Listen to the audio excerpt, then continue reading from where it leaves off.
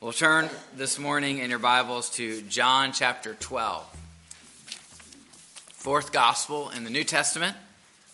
John chapter 12, as we look forward to the celebration of Easter, want to spend a few weeks in some of these passages in John that focus in particularly on our Lord's work on our behalf. So John chapter 12 this morning, and I will read verses 20 through 36.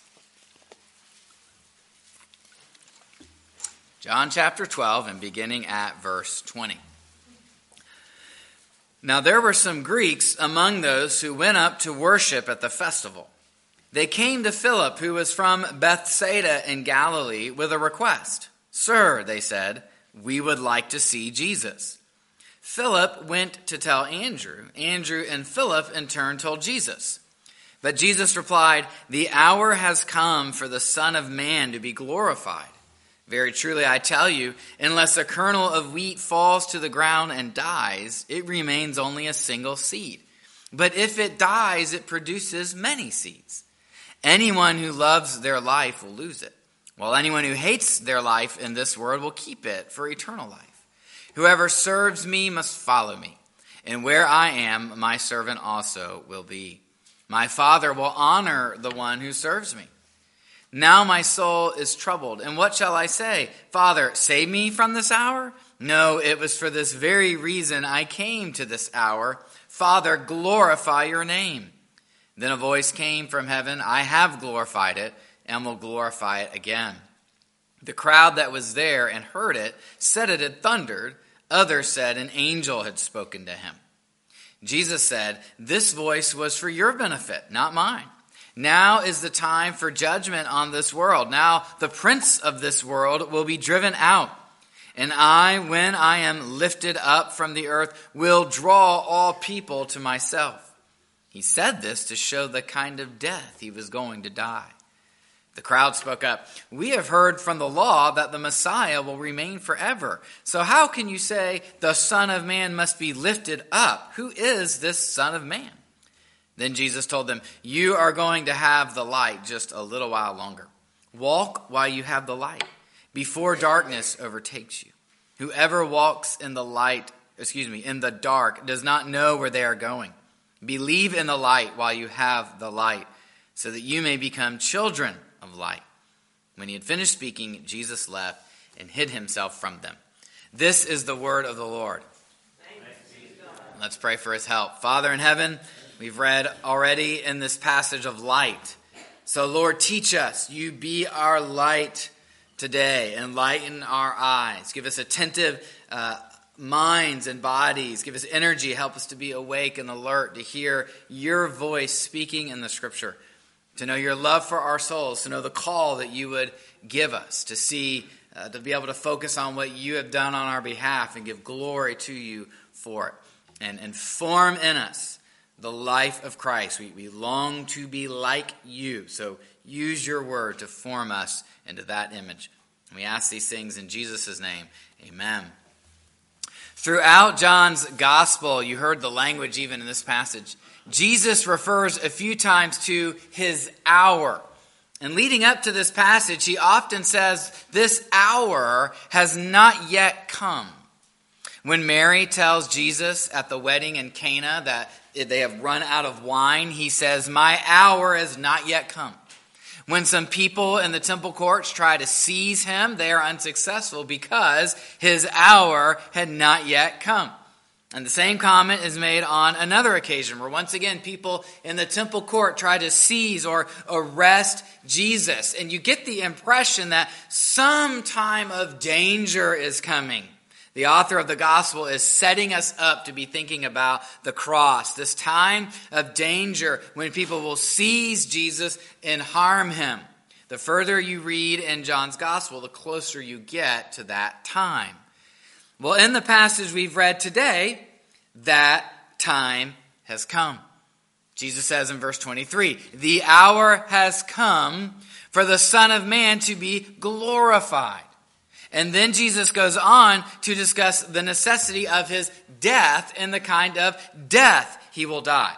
So we start to understand that Jesus' glory will come about because of this hour of suffering that he will endure.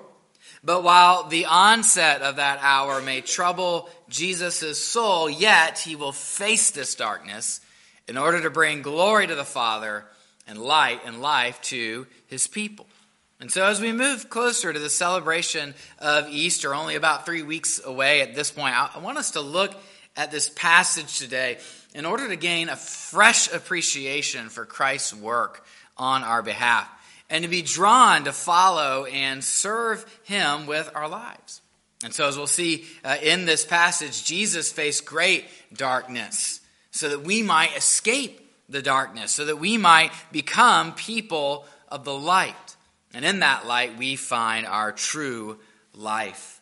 So let's look at the passage together today, which teaches that Jesus endured our darkness so that we can live in the light. And I want us to look at that idea, develop that idea by asking two questions. First, what did Jesus endure for us? Well, we'll see that as we go throughout this story. And the whole passage today is triggered by this request from some Greeks to visit Jesus. We read in verse 20, there were some Greeks among those who went up to worship at the festival. Now, the festival is a reference to Passover. John's gospel includes several times when Jesus went and observed the festival of Passover. Here we read there are some Greeks there as well in Jerusalem. And so these would probably be what we call God-fearers. These are Gentiles like Cornelius who are drawn to the Jewish faith, or they're friendly to the Jewish faith. They even worship Israel's God, but they're not full converts. And so here these Greeks have come to celebrate Passover. And now that they're in Jerusalem, they would like to meet Jesus. Of course, we may wonder, well, how do they know about Jesus? Well, in the timeline of the Gospels, this request follows the triumphal entry and the cleansing of the temple. And you may recall that when Jesus cleansed the temple, he made that comment, my house will be called a house of prayer for all nations. And likely when Jesus cleansed the court, the area that he cleansed, where he threw out the money changers, was the court of the Gentiles. So perhaps these Gentiles who had been confined to that court, but have now regained their access to that area, well, maybe they're intrigued by Jesus' words. They're interested in the one who says, my house will be called a house of prayer for all nations. What kind of person does and says such a thing? We, as Gentiles, want to meet him. And so they approach Philip, interestingly, a Jew, but with a Greek name. And they make the request, sir, we would like to see Jesus. And so Philip goes and gets Andrew, and together they communicate this request to Jesus. Now here's where the story gets somewhat interesting. And this happens more than once in John. Jesus does not directly respond to their address. In fact, the Greeks are never mentioned again in this passage. They all but disappear. Now, is it possible that John has just compressed the narrative? Maybe the Greeks are granted an audience. They're part of the crowd that is present later in the passage. Possibly, but John never gives us the explicit answer to this request. What he does give us is Jesus' statement in verse 23. The hour has come for the Son of Man to be glorified. Finally, this hour that Jesus has been anticipating throughout John's gospel has come. And it is the hour in which he will be glorified. When Jesus did that first miracle at Cana, when he turned the water into wine, John described it as the first of the signs through which he revealed his glory. Jesus, throughout John, has been revealing his glory. And what is his glory? It's his nature, who he truly is, which is full of grace and truth. And the more you read into John's gospel, the more that glory is progressively revealed, and it is going to come to a culmination now that his hour has come. But what act will bring Jesus supreme glory? He describes it in verse 24. Truly, I tell you, Unless a kernel of wheat falls to the ground and dies, it remains only a single seed. But if it dies, it produces many seeds. So Jesus' death is the hour that has come. And that is the means by which he will be glorified. Jesus' hour of suffering and his time of glorification are the same. And notice that Jesus describes himself as the Son of Man. We've driven attention to that title often. It's rooted in the Old Testament, particularly Daniel 7. The whole chapter is really worth your reading, where this Son of Man receives universal authority. He receives glory, but he also identifies with God's suffering people. Well, John, in the light of Jesus, can spell it out for us. This Son of Man will first suffer and then be glorified. And that suffering will include death. Only in that way can one seed produce a plentiful harvest. Now, in the next verses, the verses that immediately follow, Jesus transitions into declaring that his followers must be prepared to walk the same path. Now, I want to save those verses for the second idea. I want to package all of Jesus' demands for discipleship under one heading. So for now, look ahead to verse 27, where Jesus describes his reaction to the coming of his hour of suffering. He says, "Now my soul is troubled. And what shall I say? Father, save me from this hour?" No, it was for this very reason that I came to this hour. Those words sound a lot like Jesus' prayer in the Garden of Gethsemane, do they not? His soul is troubled, and yet he is resolute. He will do the Father's will. That, after all, is the very reason, the whole reason he came to earth in the first place. And as we considered last week in John 6, what is the Father's will? That he should lose none of all those the Father has given him, but raise them up at the last day. In order to do that, Jesus first goes through death to secure them and is raised up himself. And by the way, Jesus' words also sound a lot like Psalm 6. Listen to David's words there. "My soul is in deep anguish. How long, Lord, how long? Turn, Lord, and deliver me. Save me because of your unfailing love. Among the dead, no one proclaims your name. Who praises you from the grave?" And when we read language like that in the Old Testament, I think sometimes we're troubled, like, oh, they imagine the grave is the end. Did they not know or believe in life after death? They're reflecting that perspective on creation that views death as a great enemy. Death is a foreign invader that ruins God's good creation. Death is a problem, and only God can deliver his people from such a threat.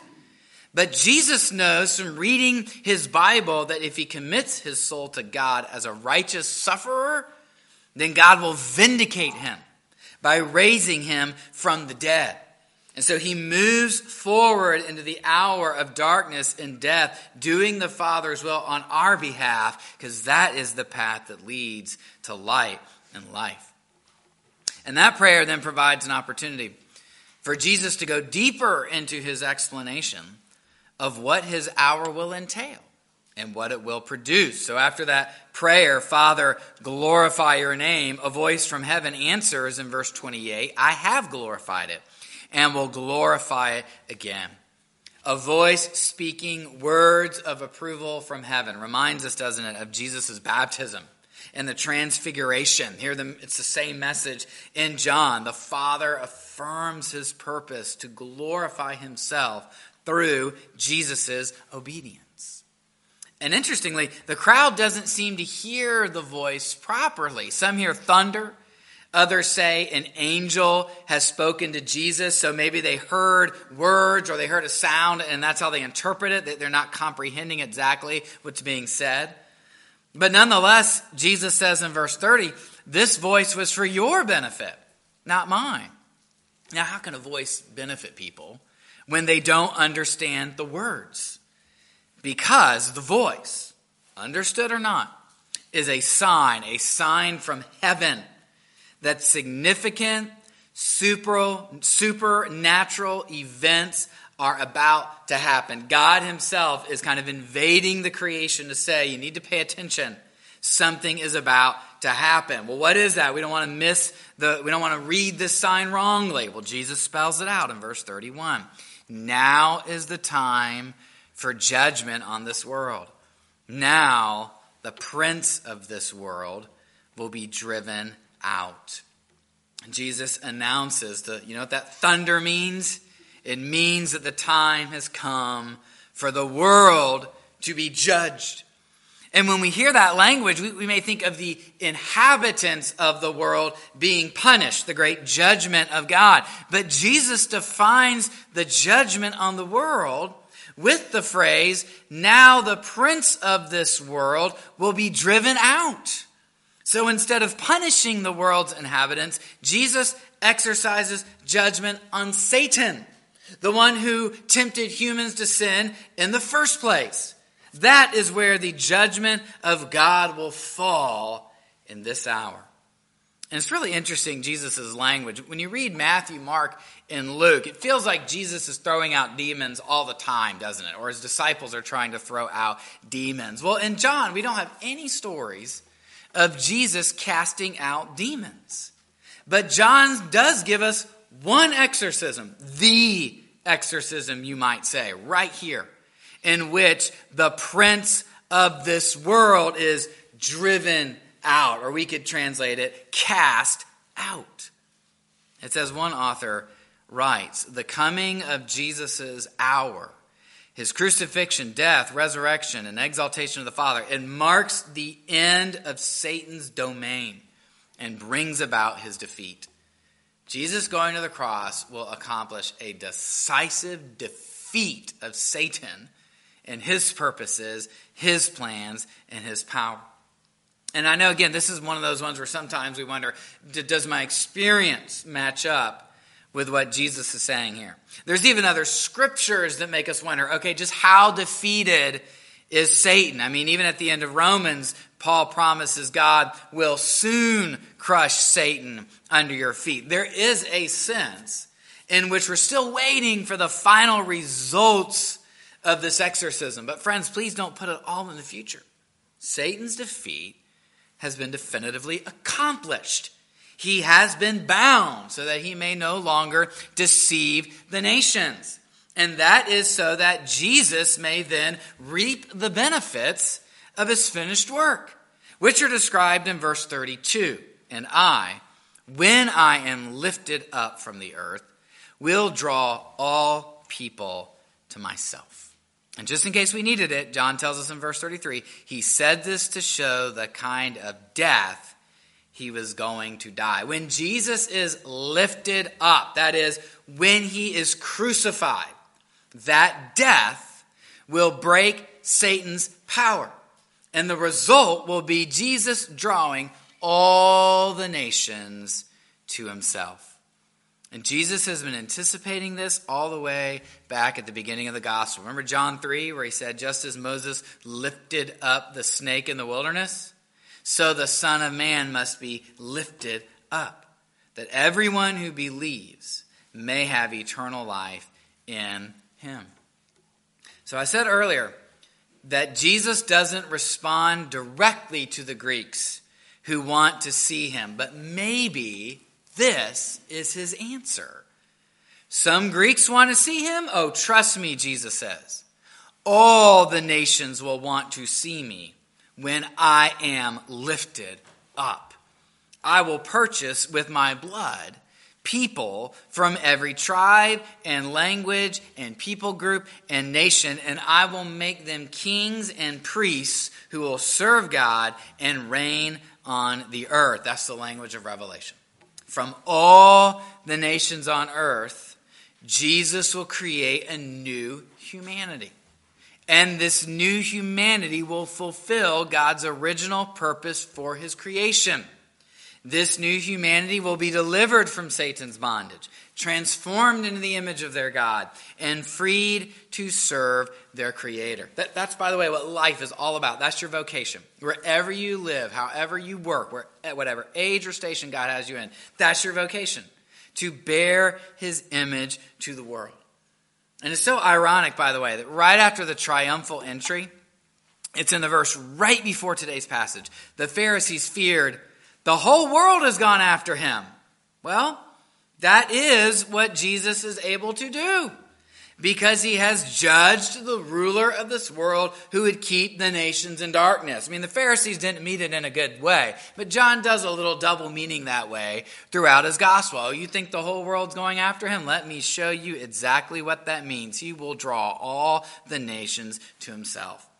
And as I've already said, we can participate in that work by following Jesus, bearing light to others, that he is the way to life. And so let's consider that then as the other thought today. How can we follow Jesus? The crowd, interestingly, they don't always understand Jesus, but this time they do. They seem to grasp the significance of his reference to being lifted up, that it's a reference to his death.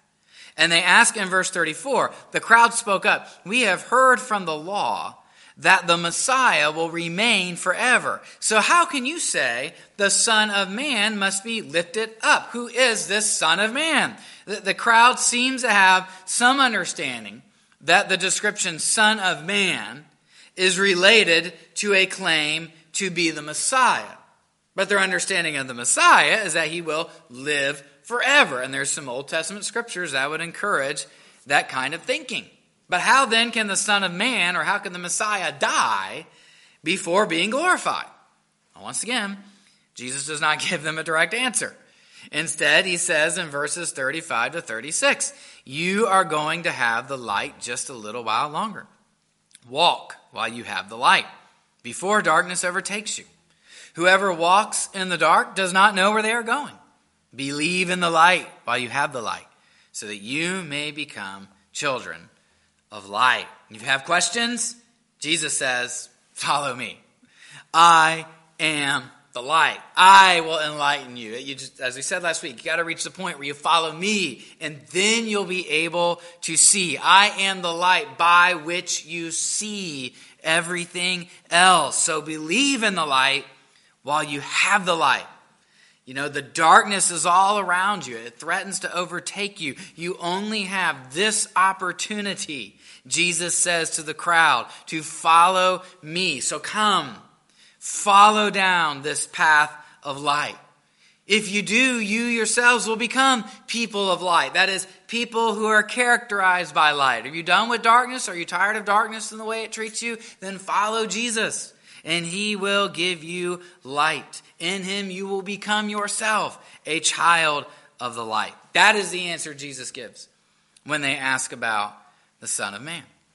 But when I say that Jesus doesn't give them a direct answer, maybe, just maybe, once again, that's because he's anticipated and answered the question already. Go back one more time to verse 24, where Jesus said, "Very truly I tell you, unless a kernel of wheat falls to the ground and dies, it remains only a single seed. But if it dies, it produces many seeds." How can the Son of Man be lifted up? How can he die, but also live forever? Because God is going to raise him from the dead. Jesus will walk the path of darkness, even unto death, and God will give him light. And now he summons us to follow him down that road. He says in verses 25 to 26, these are the verses we skipped earlier, "Anyone who loves their life will lose it, while anyone who hates their life in this world will keep it for eternal life.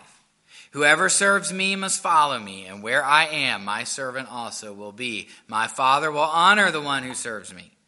See that dying kernel of wheat? That's what Jesus will do. And that's what his disciples must do. And Jesus here defines the terms of discipleship in terms of hating one's life. And we see that language in other passages, Matthew, Mark, and Luke. It's the idea, we have love versus hatred as a way of expressing fundamental preference. So at the end of the day, ultimately, when you look at your life, what do you want? Do you want to hold on to your life now, Do you want to make all your own decisions, do all the things that feel good now, or do you want to gain eternal life? What is your ultimate, fundamental preference? And when Jesus says hate your life, he's not talking about how you need to hate yourself or that it's wrong to ever have desires, plans, wishes, dreams. That's not what Jesus is saying. But he is saying who gets to be Lord of those? Who gets to be sovereign over those? Who do you submit them to? And through whose truth and especially values do you filter them through? That's why Jesus says in order to gain eternal life, you have to serve Jesus. And he describes that as following him.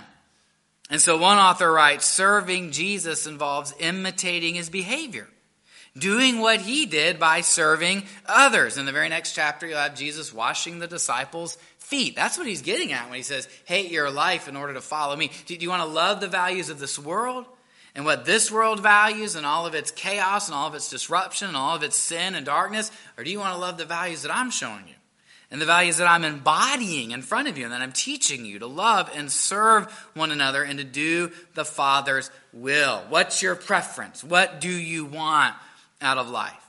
And Jesus says, if you follow me, you'll have to have every aspect of your life shaped by my commands, my values, my virtues, my example. But the good news, Jesus says, is if you do that, you'll gain your life. And as you walk down that path, he says, I will be with you. Where I am, there you will be also. We will be with Jesus, and he will be with us. So no matter how dark, no matter how hard, or no matter how long the path, Jesus will be there. And just as the Father glorified the Son by raising him from the dead, Jesus says, so the Father will honor those who serve the Son. He gives life to the Son. He gives life and light to those who follow the Son. Jesus endured that darkness so that we can live in the light. So, are you following him? And that is an invitation to those who have not yet begun the journey. If you haven't started that journey, come and see how good Jesus is. But it's also an invitation to those who have already started down the path. Maybe you've been on this path for years. The invitation is keep seeking him. You stay on that path no matter how dark it may be. Maybe one day, if you're going through a dark time, you'll be able to turn around and look and see how God took care of you. How God brought you through a winding, dark valley. So follow him no matter how hard. Follow him no matter the sacrifice. Maybe sometimes we just don't want to do the things that Jesus commands. Maybe, why does Jesus always have to be right? Maybe we feel that. Why does it take the sacrifice it does? Because he's Lord. And that's the good way. We're deceiving ourselves when we think our own wisdom and our own instincts are the best. So maybe we're afraid of what we might have to sacrifice or what we may lose. But again, better to lose it now and to gain more in eternity. So love that light more than darkness and know that following Jesus leads to life and light. So let's pray for God's help to do that. Father in heaven, we do thank you for the Son and that you glorified him by raising him from the dead. Thank you that when his soul was troubled, he was resolute to follow you.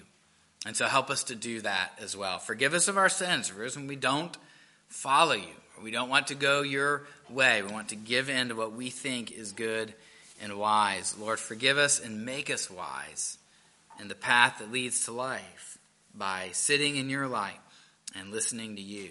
So again, thank you for Jesus the Lord, his great grace, the kernel of wheat that died and is now producing many seeds from all the nations. Thank you for his triumph.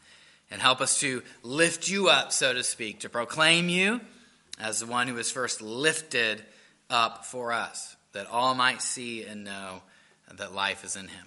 And we pray this in Jesus' name. Amen.